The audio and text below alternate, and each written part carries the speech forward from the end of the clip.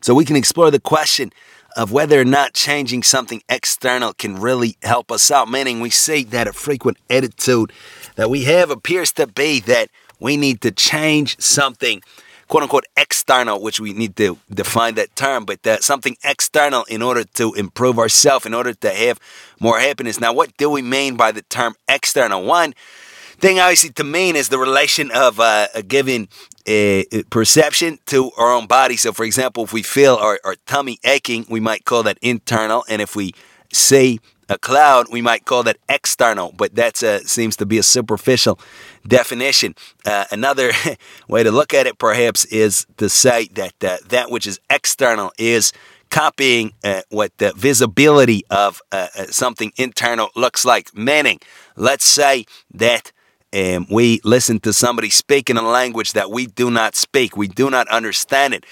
Having said that, nonetheless, we can carefully listen to what a person is saying. And if we have great memory, or if we have the time to transcribe it, or it's the word transliterate or something like that, where we can write out each word, we can then, in theory, repeat exactly what the person is saying, and people might not even recognize that we don't actually speak the language. Right? Get the point? So we listen to a TV program in a different language, we write out each word, then we say the same thing back. We have no idea what we said, but we still said it. So we can call that external. And the internal here would be having a real understanding of the language, being a speaker of the language. And the speaking then would be the visibility of that knowledge of the language. But we are able to copy that visibility without actually having the knowledge of the language. Or, for example, we want to be a good writer. All right, so we find somebody who's considered to be a good writer, and then we recombine the words on the page. So we would consider this to be an external thing as opposed to an internal thing, which is first developing some substance, something to write about, and then writing. Or we see a great athlete on TV. We're completely out of shape, but we go and copy the moves. We see somebody playing basketball. We go and just move our hands like that and say, wait, I should be in the NBA as well. All right, so we would say that's copying something external as opposed to something internal, which means a lot of hard work over many years, skill, strength, conditioning, all of that. So that's a way we could view it, is as opposed to simple, simple geographical things or positional things. Like internal is my brain if I have a migraine, and external is, again, I see a tree. We can say this, that the internal is real, genuine work over a long period of time, is a real movement of the understanding, is a real development of maturity, and not only overall, but something specific. Like maybe we become more mature at our job of being a salesperson, or hobby of playing chess, but nonetheless, it's a real kind of progression. And the external is simply copying somebody else who has had that inner development, and we're just copying the external signs of that development as part of the example of the language. So now we would ask, is making an external modification according to these definitions, can that really help us out or not? So here we want to treat the question aptly and not simply give a shortcut answer, because the obvious answer appears to be no based on what we said, meaning if we simply go, we haven't changed ourselves at all, and we copy and paste that which somebody else is doing, perhaps literally if we're writing, but otherwise figuratively, we copy what somebody else is doing, how will that help us immediately? So, for example, we're very we're very cruel, we're very arrogant, but we want to be a good person, so we read, what does a good person do? A good person gives to people on the street. Now we give to a person on the street, and we've simply stoked our vanity. You know, I'm also a charitable person on top of being everything else that I am, so that hasn't helped us at all. Or, for example, we see somebody playing sports on television. We don't take the time to get in shape. We don't take the time to actually work. We just get off the couch, put our snacks aside, try to replicate that. It's not going to change us. It's not going to be a good thing for us or make us into a good athlete. Just that by itself, at least. Or, for example, we see somebody who is a very talented singer, and instead of seeing if we have the talent, first of all, and then if we do, working many, many years to perfect that talent, we simply copy the words and put it up on YouTube, again, presuming we have no talent and no ability. And will that help us? We would say probably not, unless somehow it goes viral or who knows what. So we would say that on the face of it, that changing the external doesn't help. Also, we obviously have more kind of pathological cases where a person develops a fixation concerning some kind of perceived imperfection that they have, and then is determined, is hell-bent on changing that. So, for instance, let's say that a person really thinks that the biggest problem that I have is the shape of my nose. So everything will be solved if I simply fix the shape of my nose, which we would call external modification. So here, usually, obviously, this doesn't help. Why? Because it's an inner type of thing. We're suffering. We're not mature. We're not there. We're nobody as it concerns our development. And instead of focusing on that, we project all of that on a particular thing.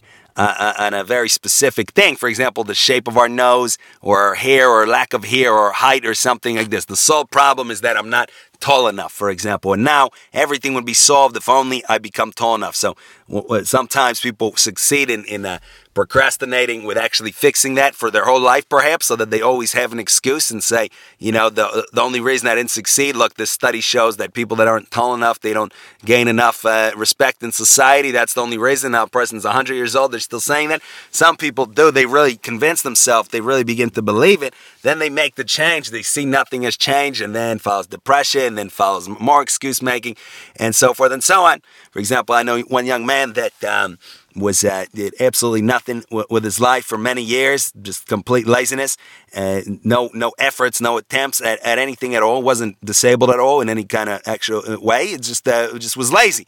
But he would find, he said, I need an excuse. So he found that he once took a medication that had a side effect of drowsiness, and he convinced himself absolutely sincerely that the only reason that he was unable to do something is because he once took a medication with a side effect of drowsiness, and it messed up his brain and made it impossible for him to do anything permanently. All right, so this is the young man sits there, does nothing, and blames this external thing. So that's usually what's going on here.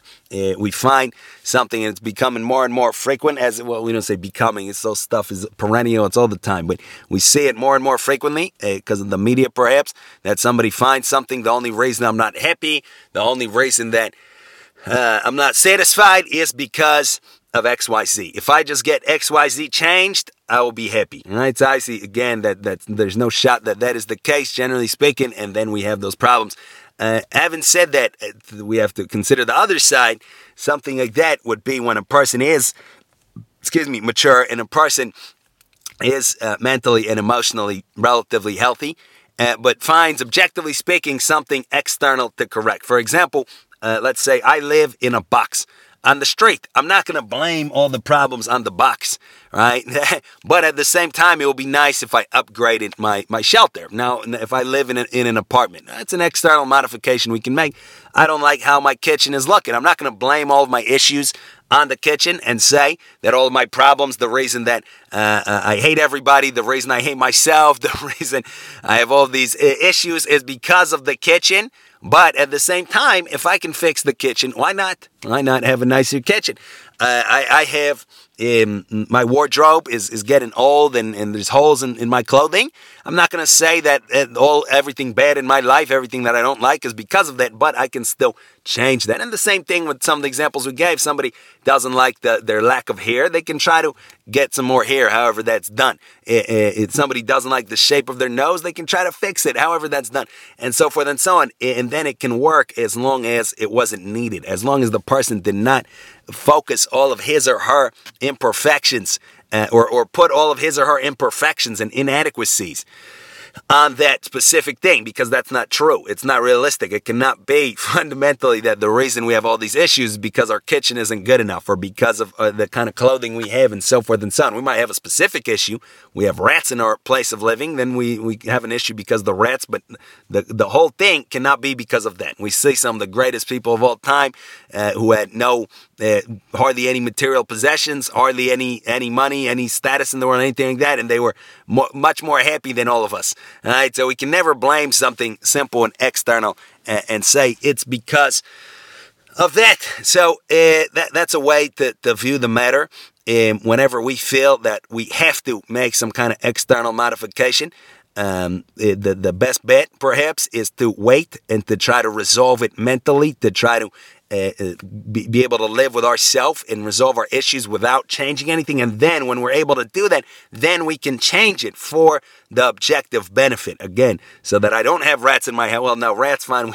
But so that my kitchen is nicer, so that I'm not living in a box, so that my clothing isn't torn for whatever good that can give me. I bet I can make a better impression on people. I can have a nicer, sleep. I have a nicer bed. Okay. But we're not projecting everything on those kinds of things. And if we feel on a pathological level, when people feel they have to change their whole something profound about them. For example, I really feel that all of my issues is because I have a left hand. I don't like my left hand. It's always in the way. It always feels unnatural. The sole reason I'm depressed and I'm distressed and I'm anxious and I'm crazy and I'm nuts and all these things is because I have a left hand. Please, somebody cut off my left hand, or I might do it myself. So that's obviously already we're at a kind of psychiatric level here. But the key is to anybody that's in a position like that to assist people is to say, no, that is not why. Nothing is going to change. If we do that, it's going to become worse, because now you've made that change and you're still the same way you were, which is the sole reason why you thought that in the first place, meaning a healthy person is a mentally healthy person is not going to all of a sudden begin to blame anything on something like that. The reason I'm sad today is because of my right toe. That's the only reason. All right? No, it's not. All right? So that's the whole reason why a person said that, is because he or she was not in the right place. So to make that change then would be solely counterproductive. Now the person doesn't have a left hand in that crazy instance or extreme example, and they're still exactly the same way that they were. And now, oh my goodness, now it's a horrible thing, mentally and emotionally speaking. So that would be some guidance for people that are in that position to give that kind of advice. We don't focus on the external like that. We focus on the internal, on a steady, healthy upward progression of maturity and intellectual and emotional and moral development. And then when we feel no need to make some kind of external modification, we can, and then it's no problem. So some ways to think about it. Thank you for listening.